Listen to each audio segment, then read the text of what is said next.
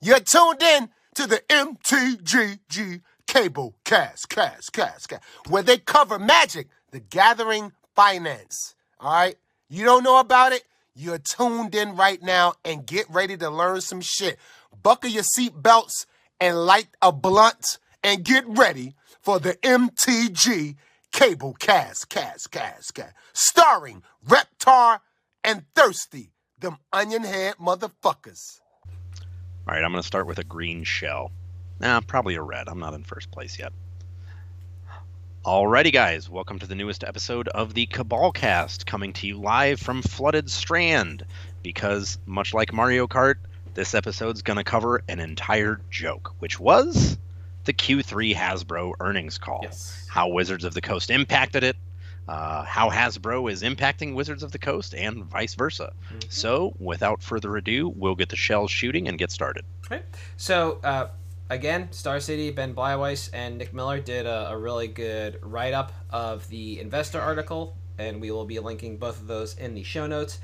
And the initial highlight we want to talk about is what they key on very acutely, first off, and it is the third quarter 2020 finance results. It's the image that you see at the top of the screen right now.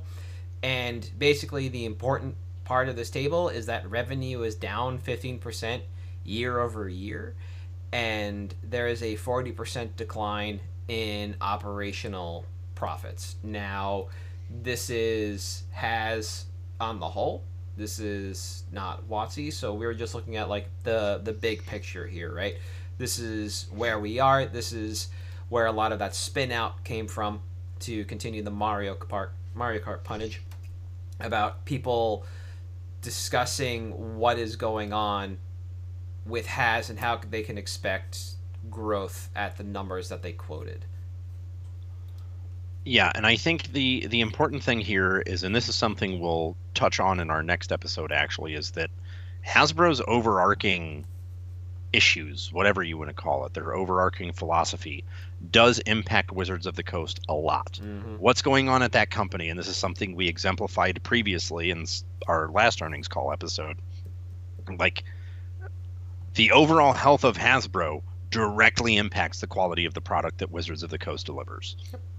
And when it's treated as like a cash cow, Alt Fox, thank you very much, things kind of hit a kink. Mm-hmm. And this call was very interesting because we kind of saw under the hood for one of the first times of like not just the common narrative of what Hasbro has been telling us about Wizards of the Coast and how it works.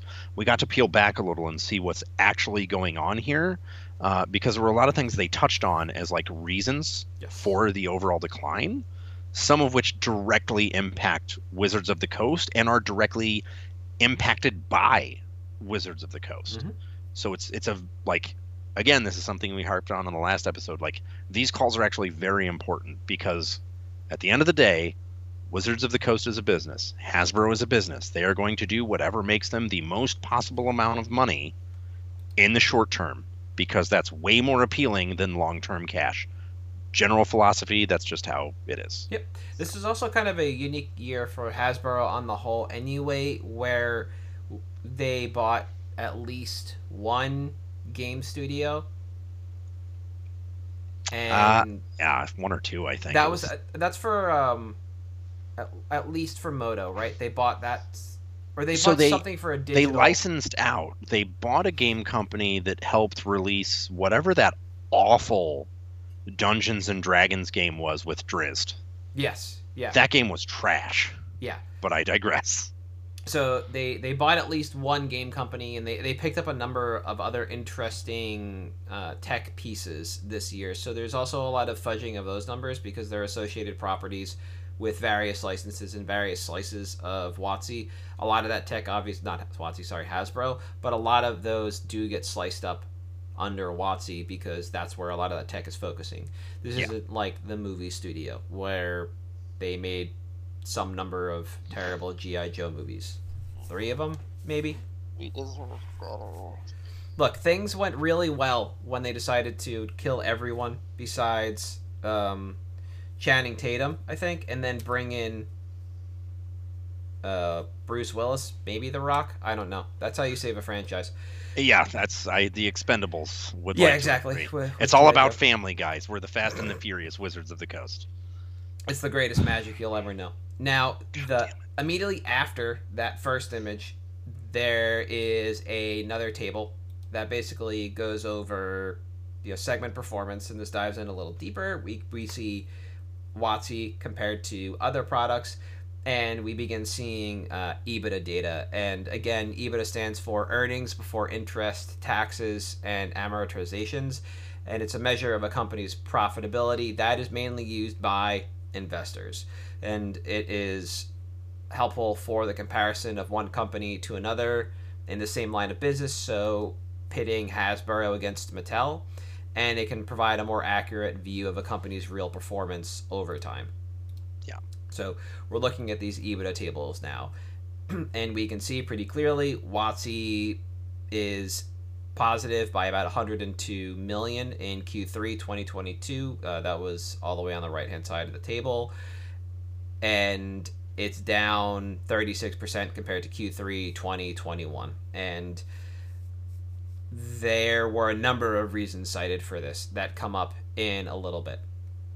Yeah, and I think one of the interesting things too here is, and this is in the financial release link that we'll have, if you take a deep dive into that and you actually look at it, the third quarter disparities are much more stark than the year-to-date disparities. Yes. And I think that has to do primarily with release schedule. And hear me out on this. Last year, we had a slower release schedule. This year, very accelerated. So for better or worse, more products means more sales. And that's kind of helped them year-to-date catch up, even if the quarterly report is horrifying compared to what it looks like. Right. So there's a very quick snippet in the Star City article if you want to get these next bunch of bullet points and our rantings distilled. And they come shortly after the EBITDA table. And when you look at the Wizards of the Coast and digital gaming segment, you see that the revenues decreased 16%. And these are the bullet points that Hasbro gave their investors on the call. Revenues decreased 13%, excluding a negative 8.7 million impact of foreign exchange. Okay, so sure. Yeah. We are just down 13%, and that is without the economic issue that we're seeing that changes currency exchange. Yeah. Sure. Right. Operating profit of 1.2 million was down 36%, which we just talked about. You can see that clearly in the EBITDA table, and reflects the lower revenue, higher product costs, incremental royalty expense with new Universes Beyond card set releases, amortization from the acquisition of the D&D Beyond, and continued higher investment in development. And these declines were partially offset by launch-related product development, advertising, and depreciation costs associated with Dark Alliance that released in early third quarter 2021. So you mentioned up top that we're seeing licensing fees essentially used as, I don't want to say an excuse, but finally a line item to point to a drop in profits. We didn't see that previously. I honestly forgot that, we had to license Godzilla from Toho, but we absolutely did, and that wasn't called out for Ikoria. And you rightly, or the Secret Lair. Yeah, and you rightly mentioned that it's not like the Lord of the Rings IP is a cheap license from the Tolkien estate. Yeah, Doctor Who is not a cheap license. From the BBC, no. And Transformers is, because guess who owns the license? Your company. It's just, this one is one of the most damning things, because to me, this is something that investors can look at and say, look at our earnings before these products. Look at what our earnings now with these products compared to what they were without. Are we getting a better return on our investment? Excuse me, if we don't spend the money on these licensing fees, if we don't do this Universes Beyond product. And I think that is something, and this is when I mentioned, you're getting a little bit of a look under the hood that we haven't had before. They've never really mentioned anything like this because, one, it hasn't existed. And two, they've never mentioned the acquisition of a platform like D&D Beyond, which, for those of you that don't know, is basically a distribution platform for modules for D&D, often user created. Wizards of the Coast used to partner with them to help release content. They recently purchased them.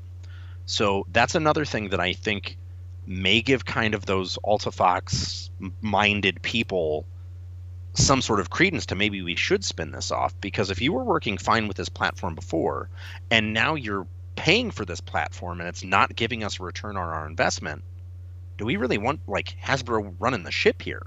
Mm-hmm. Or do we just want to be our own thing? Yeah. Because again, hit them in the pocketbook. That's where it matters. That's where they'll notice. And this was the CEO saying, yes, our planning hit us in the pocketbook. We don't know if it's going to pay off or not because our earnings are down from what they were the year before. Yep. So.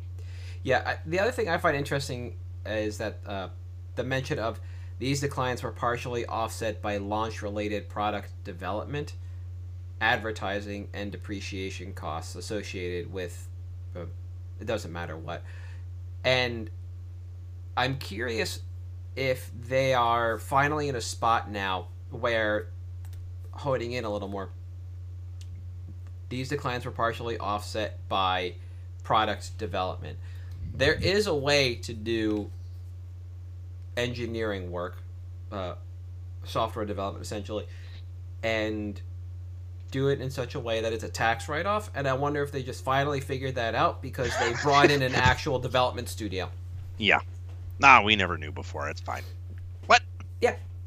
You know, so that's just one of those things that kind of keys into something relevant to me, and I don't think I would have noticed that otherwise had I not known that that is actually a possibility. But I don't understand the part where they mention advertising, because advertising is always a negative line item, and yeah.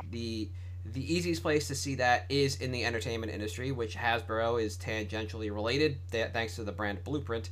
And basically, when you think about a theatrical release movie, it's the easiest example. Whatever the budget is, the movie costs twice as much to make because they spend that same amount almost exactly, on advertising. So when you go to look to see if a movie is profitable, you have to look at the cost that it took to make the movie, the overall budget, multiply that by 2, and then check the box office earnings. And only after you break past budget X2 are you profitable. Yeah. And so I don't know how you offset with advertising when it is mainly just a black hole. That is meant to make you money, so maybe they're doing some better analytics works, and they're seeing that could be, yeah. certain bits of advertising are finally actually beginning to pan out, and they can see that in their data sets, and that's cool. But yeah, other than that, the royalty thing is kind of interesting, especially finding out that M30 might not have cost them anything because they didn't do any kind of legwork. And so, or pay the artist to use their art. That could be a line item next year. Yeah. Lawsuit settlements. Yeah. So that's an interesting thing. And then the last bullet point here for this drop in revenue is for the full year, on a constant currency basis, we expect high single-digit revenue growth behind a strong Magic the Gathering tabletop release schedule for the fourth quarter. So we know that's Brothers War. That is Brothers War Commander. That is Dominaria Remastered. Yeah. And I think, is there a Dom Remastered Commander set? I think there is. Just verifying. Brothers War Commander. Oh, Jumpstart is in there. Oh my god. Oh, Dom Remastered. I'm sorry, that's January 2023. Oh, yes, it is. Starter Yep. Commander decks. Pioneer Challenge decks. And that's really about it. They can try and fudge the numbers with the Secret Layers stuff, the Extra Life, and the Countdown Kit, but those closed last week. They did sell out of Secret Layer 30 kits, and the Extra Life one closed kind of unceremoniously. Yeah. But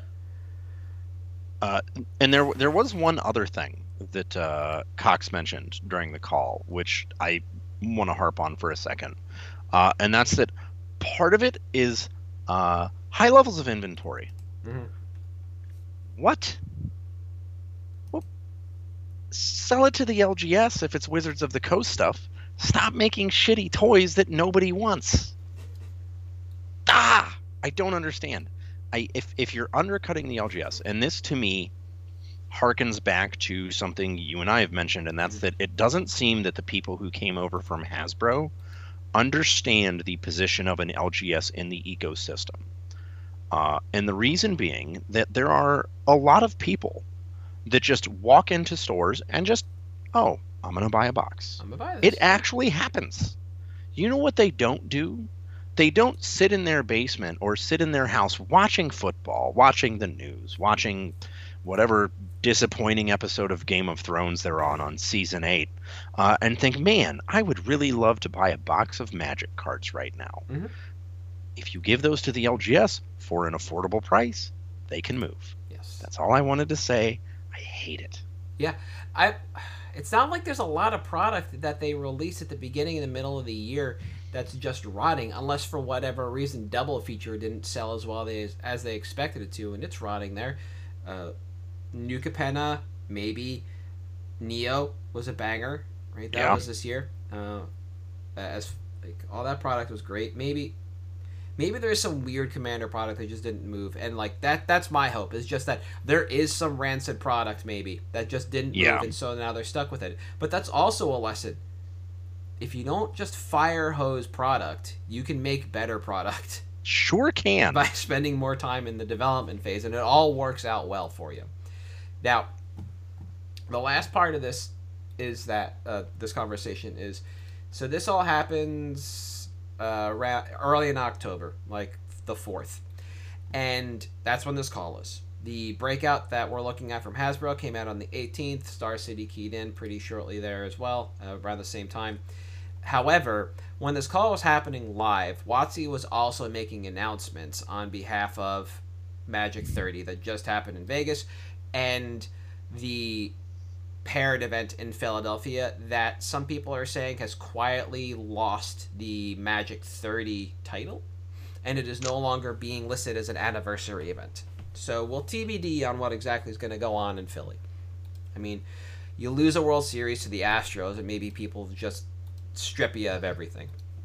Now, what a disaster that was. Terrible for baseball. Oh, I digress. Now, Hasbro stock during this call saw a rise and it saw a fall, and it was purely serendipitous to what was going on with WotC. The M30 announcement had nothing to do with either one of these. It was literally what was going on the call. What investors could see, because apparently Hasbro also decided to black out the stream purposefully. Yeah. Now, that was a good one. Let's obfuscate our data, because that doesn't seem sketchy at all. Yeah. You fucking morons. So I'm just going to verbatim 2 paragraphs in part of this discussion. The first is from the Motley Fool article. In addition to discussing the new quote-unquote gathering convention for Magic fans in Las Vegas, M30, progress on playtesting the company's new quote 1 D&D edition of Dungeons & Dragons, bundling hard copy and online versions of the quote-unquote Dragonlance game, and previewing new Dungeons & Dragons movies and television shows, Hasbro's laid out some numbers for the company as a whole. Now, the majority of that I don't understand, because it's all D&D related. I don't know what 1 D&D is, and I don't know what Dragonlance is. What I care about is the fact that they cite the Dungeons & Dragons movies and television shows, but there's no mention of the Magic the Gathering show that they've been working on Netflix. Maybe or maybe not. That wasn't a line item during the call. That wasn't a line item like fudged anywhere else in this budget, unless it's somewhere deep inside that movie studio and we just don't know. So to me, that's interesting. Yeah, that's really telling. The other one I also like is they, and this is important. So currently, Hasbro shares are selling for 17 times the earnings valuation.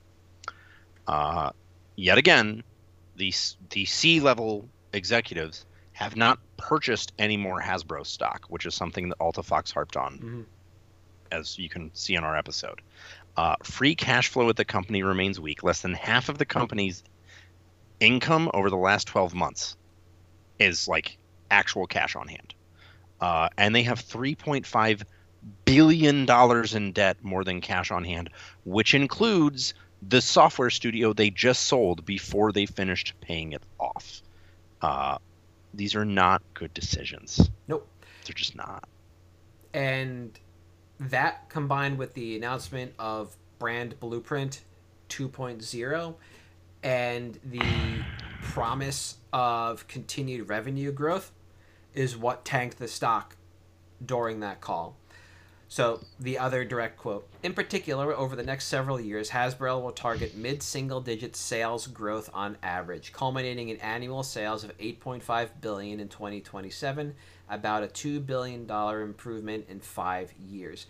And mid-single-digit sales growth, you think 5 to 7, and like that's not terrible. That is approachable. They have lost some important brands, like we discussed last year. They lost the Disney Princess line, which includes Frozen and all the other cash cows that come with it. So they are going to have to figure out what to do with this. In the investor call, they do cite the My Little Pony movie they released in 2021 as a large area of profit for that division, and why that is so far behind. They can almost see a 1-to-1 correlation in those numbers. So, sure. Continuing on. At the same time as the company is growing sales, it will be cutting costs as much as $250 million to $300 million annually by 2025. Helping with this, Hasbro aims to exit any of its franchises that are currently unprofitable and trim unprofitable product items. This last bit is actually a little interesting and kind of scary to me. If you go back to our episode about Altifox, we touch on a couple of things of interest. And if you read through the documentation, Altifox is very clear to call out all the divisions that are unprofitable and the IPs. One of them is still the Power Rangers. I don't think that IP is making any money despite the continued dumping of figures that they do. One of the big things at Hasbro PulseCon was the make your own, and you can make your own Star Wars figure, Power Rangers figure, Ghostbusters figure. There's the Power Rangers Lightning series, which I have bookmarked because when they release that Green Ranger helmet and dagger, I will buy them. But I don't pay them millions for this. Yeah. So that IP is still tanking.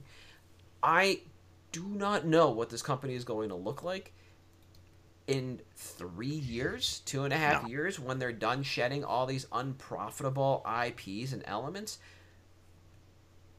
It's just going to be, I'd imagine, the basic toy lines that we know, a handful of board games, because apparently everybody needs a copy of Monopoly before they realize it's ass. Yeah, and then Hasbro, and then Magic. Well, not Magic, WotC, because D&D is still profitable, and some of the other odds and ends they make. What is this company going to be when they're done with this? It's going to be fascinating to see, because I don't know how profitable Transformers is. Are they even still making movies? I have no idea at this point if there have been any movies recently, but I feel like it hasn't been relevant for a decade. No, the original cartoon continues to remain relevant because there's always a gem somewhere. And the last thing that I saw was a jazz musician break down the themes from a musical theory standpoint, and it's ridiculous. It is a ridiculous theme song to try and chart out, and both the intro and outro, it sounds like the record needle skips, because there's just these two hard cuts, one in each, where it just loops back, and it doesn't sound like the live band did that. So that's the most relevant and interesting that series remains for me. And in all honesty, if they want to reboot it again like they did with the Bumblebee movie, cool, sure. Make them look like they used to. Less Michael Bay and more yellow, and I think we'll be fine. Yeah. But then they have Mr. Potato Head. How many kids have a Mr. Potato Head? Right. Do they still make those? I think so. They make a Mr. and a Mrs. Maybe they make a little Spud. I don't know. Yeah. Okay. I think when the Toy Story movie franchise times out, Mr. Potato Head might time out as well. Probably, yeah. And tragic. There was the one last statement that you did want to touch on. So, quoting directly again from the article, specifically to Hasbro's late-breaking announcement that no matter how bright the future appears, in the third quarter of 2022, it's looking at a likely 15% decline in year-over-year sales. And for the year, only flat to negative sales growth. Right? Yeah. So that's across the entire org. That is, with WotC included, 15% decline in year-over-year sales. And for the year, only flat negative sales growth. So Yeah, and this is something that, like, to me, this is important because Wizard Solo has weathered plenty of economic turmoil. Mm-hmm. Early 2000s, there was a lot going on. The economy took a giant dump and then recovered. You know what was still doing fine then? Magic. Yeah. It can weather this. My issue with this is I don't believe in Hasbro's ability to let WotC weather this. And that is, like, why I'm like, yeah, a little bit hesitant. Yep, we know that they like to move. They like to treat WotC like a slush fund, and those profits go to buy things for the other parts of the organization. The major question I have is that discusses sales. Sales is discussed in the investor call. Links to those numbers, you can pull it out. But I don't know when you look at entertainment what they consider a sale. Yeah. We just mentioned we keep harping on the frickin' movie studio, but beyond that, streaming numbers are weird. And I know the My Little Pony IP used to be on Netflix, so I don't know what happens there. I don't know how royalties work from there. I don't know if those are considered sales. And so if entertainment isn't plugged into that, maybe that number is better or worse than it could be because entertainment has the largest negative change between all three divisions that we're looking at.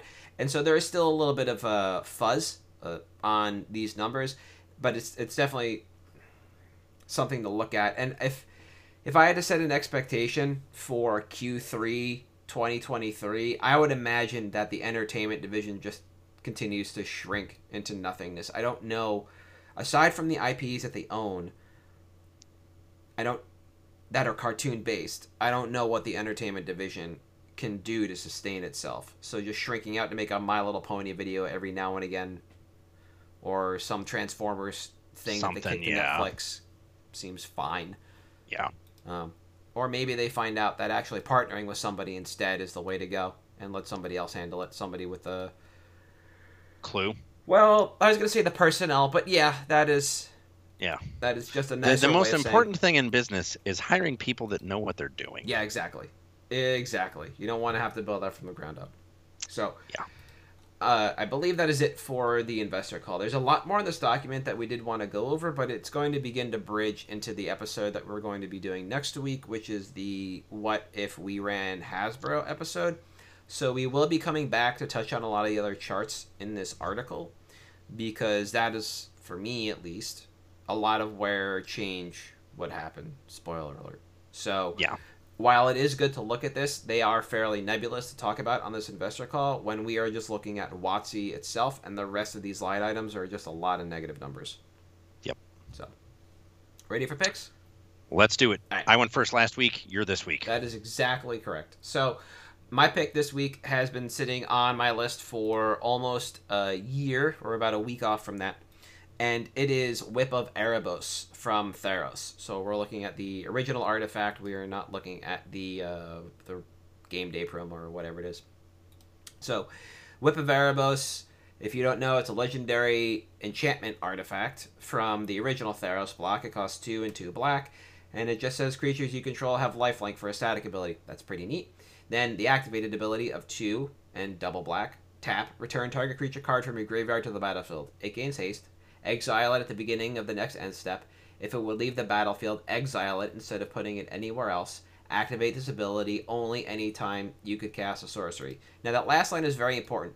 And it was very important if you ever played that card in the pre-release, because a lot of people didn't read all that text. And that was fun as a judge to remind people. But that last little bit doesn't make a difference. What is interesting about this is that if you have a creature that exiles itself or does something when it leaves the battlefield, like Obzedat, Ghost Council, or whatever it is from Gatecrash, as the owner of both permanents, you get to determine where Obzedat goes. So you would just whip Obzedat back into play and then send Obzedat out of play to its own ability and then bring it back in. So effectively you were reanimating Obzedat on the cheap. And that's not really something that's going on much with the card anymore, but it is like a cute interaction that you can look for overall. Not really anything that I think plays into the interest of this card, but just something fun to note. Now, I'll bring the stocks graph back up, and as we can see, it is a very slow gainer, and then we get to Eldraine and Theros Beyond Death, and if we notice, it spikes and holds there for a while, and that spike is most likely going to be because we found out that the God Weapon, we were getting new gods in Theros, or no, we got the same gods in a different format, and we were not getting their weapons. Or if we were getting their weapons, they weren't the same. So we knew this wasn't coming back, so people just jump in on it. Now, a year ago, Card Kingdom is buying 144 at $4.40. There are 136 unique prices on TCG Player for a stark $6.66. Now, Card Kingdom is buying, as of this moment, 87 for $6.60. And the foil, there are 7 copies on... Card Kingdom is buying 7 for $8.40, which is not the greatest split. On TCG, there are 155 unique listings at $9.51. So we can basically see an increase in everything besides the Card Kingdom buy quantity. That has gone down. When I wrote my notes, Card Kingdom was buying 90, which is an increase of 3 from the current quantity, for $7.50, which is $1 more.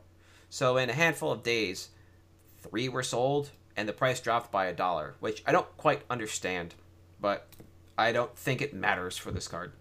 Yeah. Now, when we look at Commander itself, within Commander, Whip is played in decks that want to go really a bit longer. It's not necessarily a combo piece, but rather a bridge to the late game, because that Obsidian roundabout thing, that's not a game-winning combo. That is a game-sustaining interaction. Yep. You're not using that to nug a table out for 2 every end step. That is a very long game to do that with. So we are looking at decks that go long. And we see that when we take a look at Rec, and we see these generals. And it's just like, all right, the new one is Mortarion and Be'lakor from Warhammer, and Gix, who isn't even released in paper yet from Brothers War. But then after that, it's Erebos himself, Belzenak, sure.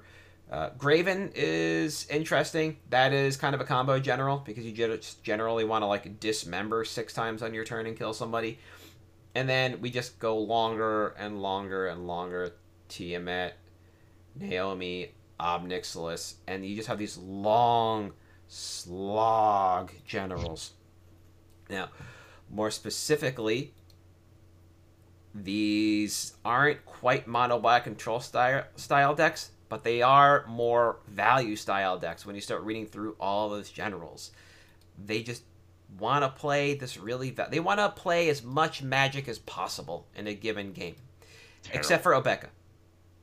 Obeka is a combo general, and Obeka does obscure the stats a little bit. So I'll put an asterisk on all of this, and that asterisk is Obeka.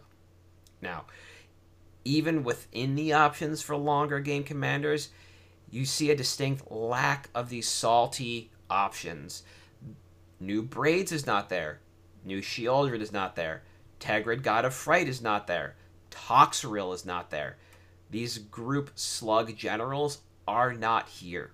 Nope. The players that look at Whip aren't looking to slog down a game, but just play a longer game. More Magic. And so that bridges us to the next point about this. I think this is an Invisibles card as well. I really think this card has Invisibles appeal. Because according to stocks, this is only in 36,000 decks out of a possible 900,000 that it could be in. And this isn't a completely overpowering card. It plays well at the kitchen table and can be a win-con via recursion of similar late-game threats between Commander and kitchen table. And it's this that I think speaks to the delta between the price point and adoption rate on Rec. The people that are truly interested in this card are people that do not self-report to sites like Rec. Now, timeline, based on recent sales trend and the ability to immediately arbitrage a decent quantity of these across multiple platforms, I expect that if we are able to buy in now, that we'll be able to get out for profit to buy a list within the next few months, 3 to 6-ish. The current upward trend in price does seem to be related to renewed demand, and we will see that on Rec with the 2 generals from 40k and Gix from Brothers War. Just new set generals, putting a little more pressure on this. So as demand renews, the fairly reliable, though slow velocity picks up, supply drains, and we continue our journey towards zero quantity. While it will take a fair amount of time to drain the open market to zero, there are several stepwise prices along the way that represent profit if we buy in now. So like I said, this has a market of 950, so it's going to be like 11, then 13. That's the kind of stepwise progress we're looking at. And this is slow. This sells like 100 or 200 unique a month. Yeah, it is kind of poop. But that also harkens back to being an Invisibles card. Mm-hmm. It doesn't have that high visibility, high liquidity, because it's people that don't necessarily dedicate all of their time. Yeah. To Also, Magic the Gathering. this is from the original Theros block. I'm bringing up this little nugget right now. When do you think that set was released? God. 3 years ago? 9 years ago. Oh my God. September 2013.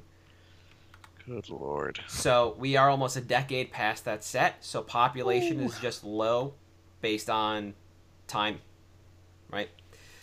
Yeah. It's something I had in one of my drafts of this, but it did not survive. Like, we are a very long point out from this. And if you look at the temples, you'll see that they tank to like a quarter when they rotate.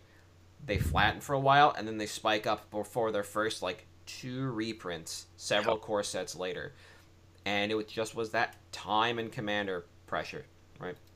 And they needed a release valve, and we don't have it yet here. Reprint equity on this kind of card. I don't see it coming back in anything, because these didn't come back in Theros Beyond Death, and they weren't in the Warhammer decks. No. But and we know next year we're not going back to Theros, so... So it's got to be Universes Beyond at this point, and I don't think it's going to be the Balrog's Whip in LOTR, so I really don't know. I do not know.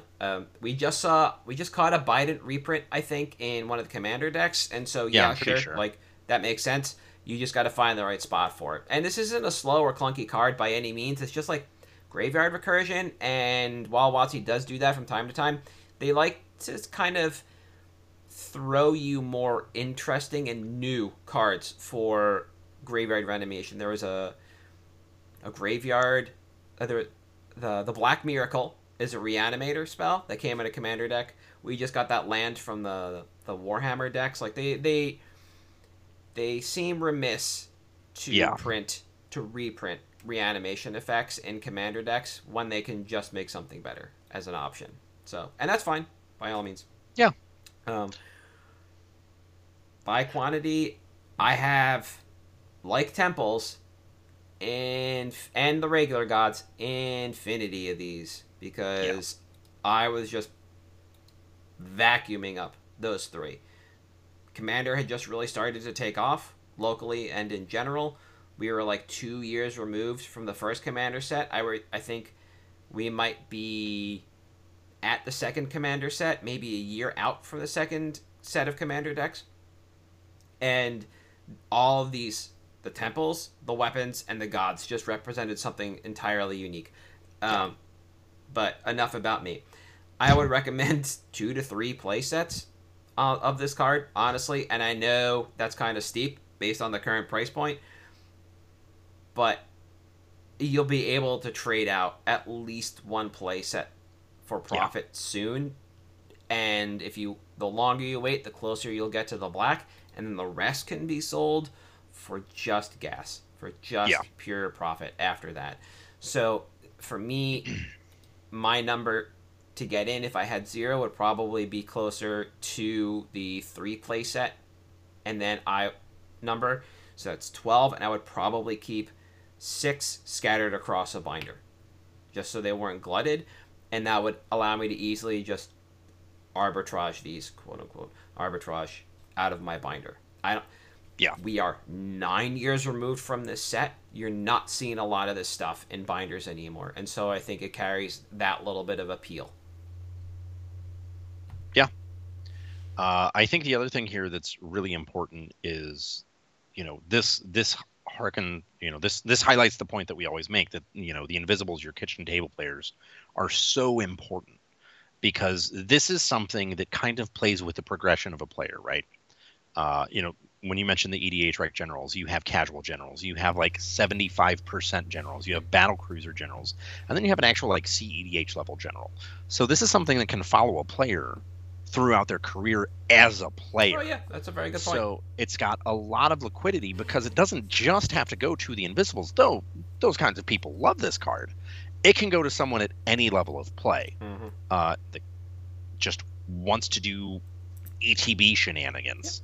The other thing is, and this is something we talk about a lot, is more and more design has gotten pushed to really efficient creatures that do impactful things when they enter the battlefield. So anything that interacts with that is just good. Yes. Because it's only going to get better with time, similar to Collected Company, which at this point, I just don't think it's ever going to get printed again because of how toxic that standard environment was. But yeah, I think it's super solid. I like it a lot. The one thing that surprised me the most was when I was looking down that general list, and I did not see any of those like very punishing generals on the list. I really thought a general that is interested in just slogging down a game and just playing Grave Pact and Dictate of Erebos and as many like 1-for-1 effects like that where you can just recur threats and make the board groan, would play this card. It would show up here because it's a reanimation effect, and who cares if the second time you exile it, like, cool, right? You just Grey Merchant somebody out of the game, and I'm sure that's a high synergy card. I just haven't looked yet. Yep, there it is. Like, and it was like that. That's what got me, where I just realized that I was finally, for the first time in a very long time, dealing with a card that was mainly, I believe, an Invisibles card. Yeah, it's cool. It's interesting to see something like that, and then like watch the price trend go and like see continued interest in this card in such a way that it's just like truly organic demand, and it's just like never. It's just awesome. Yeah, never gonna stop. Yeah. Can't stop the rock. All right.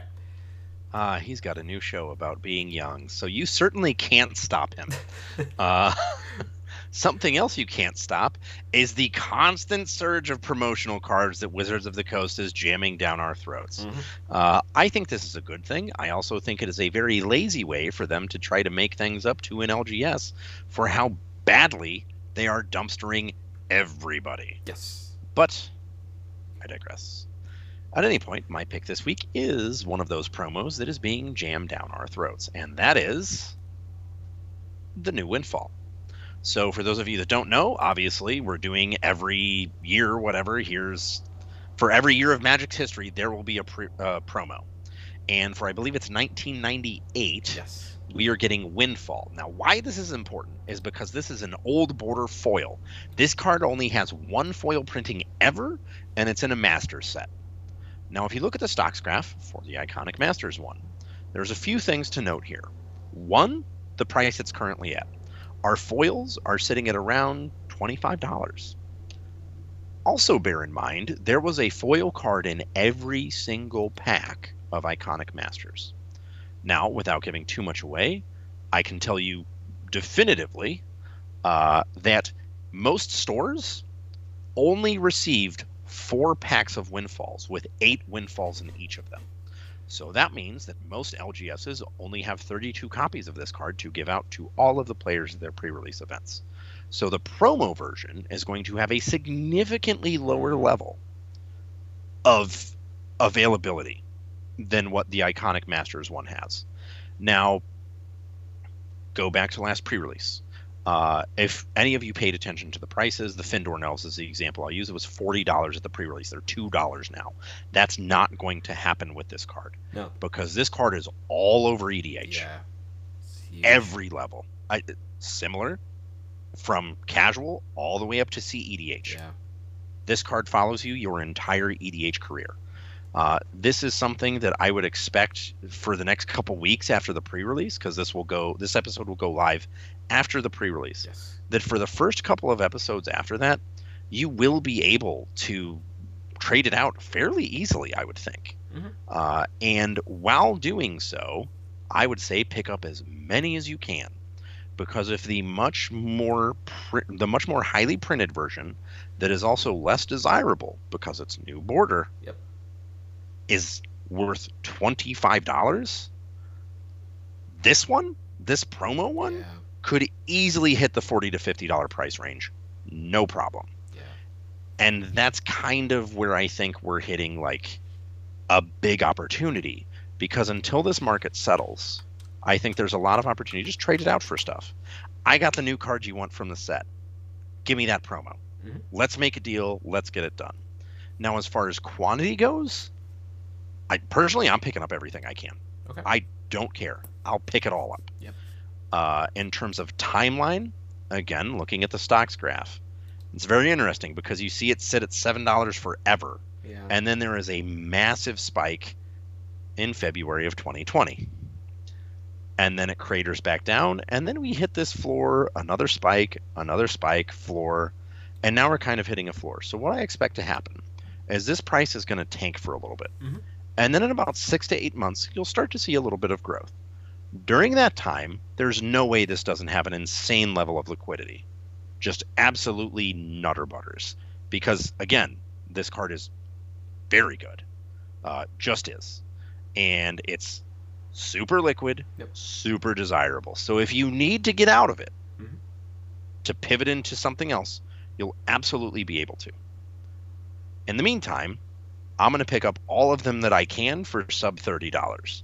Because with this being as limited as it is, I just don't see a world where it's not worth, absurd amounts of money. Yeah. It's just going to be. But that's my thoughts on it. I think it's great. It's going to be insane. Yeah, I keep forgetting about these promos because they were. I didn't look at them all, and I was like, oh, they're mostly duds. Lord of Atlantis is cute. If you don't have any of the other promo versions of it, like, it's unique art. Yeah. And I think, and I was like, oh, now that you brought this up, and I see Windfall, I just realized it's the only old border foil printing. The only thing I can think of is like seeing a foil gush in a case not too long ago for like $100 and some odd, but it's like, Right. This is not Like, that card's restricted and it's still that much. yeah, and it's just like, is that where we go with this? Do we go even further than you think we're going to go with this card? Because it is an old border foil. It is highly playable across all echelons of Commander. It doesn't have the vintage playability, obviously, that Gush does, but it is the only old border foil of this card. It helps reinvigorate interest in this card because the last time we saw it printed was, I guess, Commander Call Time. Yeah. So it pushes back up on this, and I think it's as though it's not a tournament staple. There's just this kind of like luster on this. Yeah. And these types of cards from this promo series in general that I think I don't value properly, and is always worth a good look. And this is, I do want to say that while I think a lot of these are good, this is, I think, the best one of what we've seen so far. Because going back to quantity, another good one would have been the old border foil Chinese loyal retainers. But guess what? Shops only got 2 of those. 2 for a whole pre-release weekend. Yeah. So you know what most shops did? They just gave them to their employees who bought them from the store. Like Yeah. that. Yeah. And it's, this is one that hits it like that good quantity, really good playability that I Yeah. think is like a prime target to pick up. It's just so good. Yeah, it's really hard to come up with a lot to anything to say that you didn't already cover, except for the fact that the people who curate old school foil cubes keep ironically getting more cards to put into that fucking Yeah, cube. right. Great. So, this is an easy look. I think the hardest thing about picking this up is going to be prying them out of people's hands once you find them. Yeah. I was also thinking about, as you were talking about this, thinking about the Fintor Elves, because I vended the DMU pre-release, and nobody brought me Fintor Elves, but that doesn't mean people didn't have them. They might just not have cared to offer them because they were more interested in just churning what they got in their pre-release kits to me while I was there. Well, and one of the interesting things too that I found was, at my shop, we didn't get any of those promos until a couple weeks later. Oh, that could have been what it was too. People just didn't want to get rid of them at the event because they were like, "Oh, this is so cool." And specifically with the Findorn elves, a lot of people just wanted a playset. Yep. Okay. Especially as an Invisibles card, it's just an elf. Exactly. It's just yet another elf that goes in the deck. So yeah. I like Windfall. I always like Windfall. I'm remiss that I keep not finding my Windfalls. They're in a box somewhere. I'll find them one day. I'm looking at the reprint sets. I'm like, I have this Commander set and this one and this one and this right. one and this one. I'm like, where are all my Windfalls? Yeah. I need them. I actually need them to play. Yeah. That's really it. Unless you got anything else, though, I think that's it for this week. Nope, I am good to go, my good chum. All right. So for at NTG Cabalcast on Twitter, Facebook, Patreon, and YouTube, I am at Halt I Am Reptar. You are at Thirsty Sizzler. And we'll see you next week.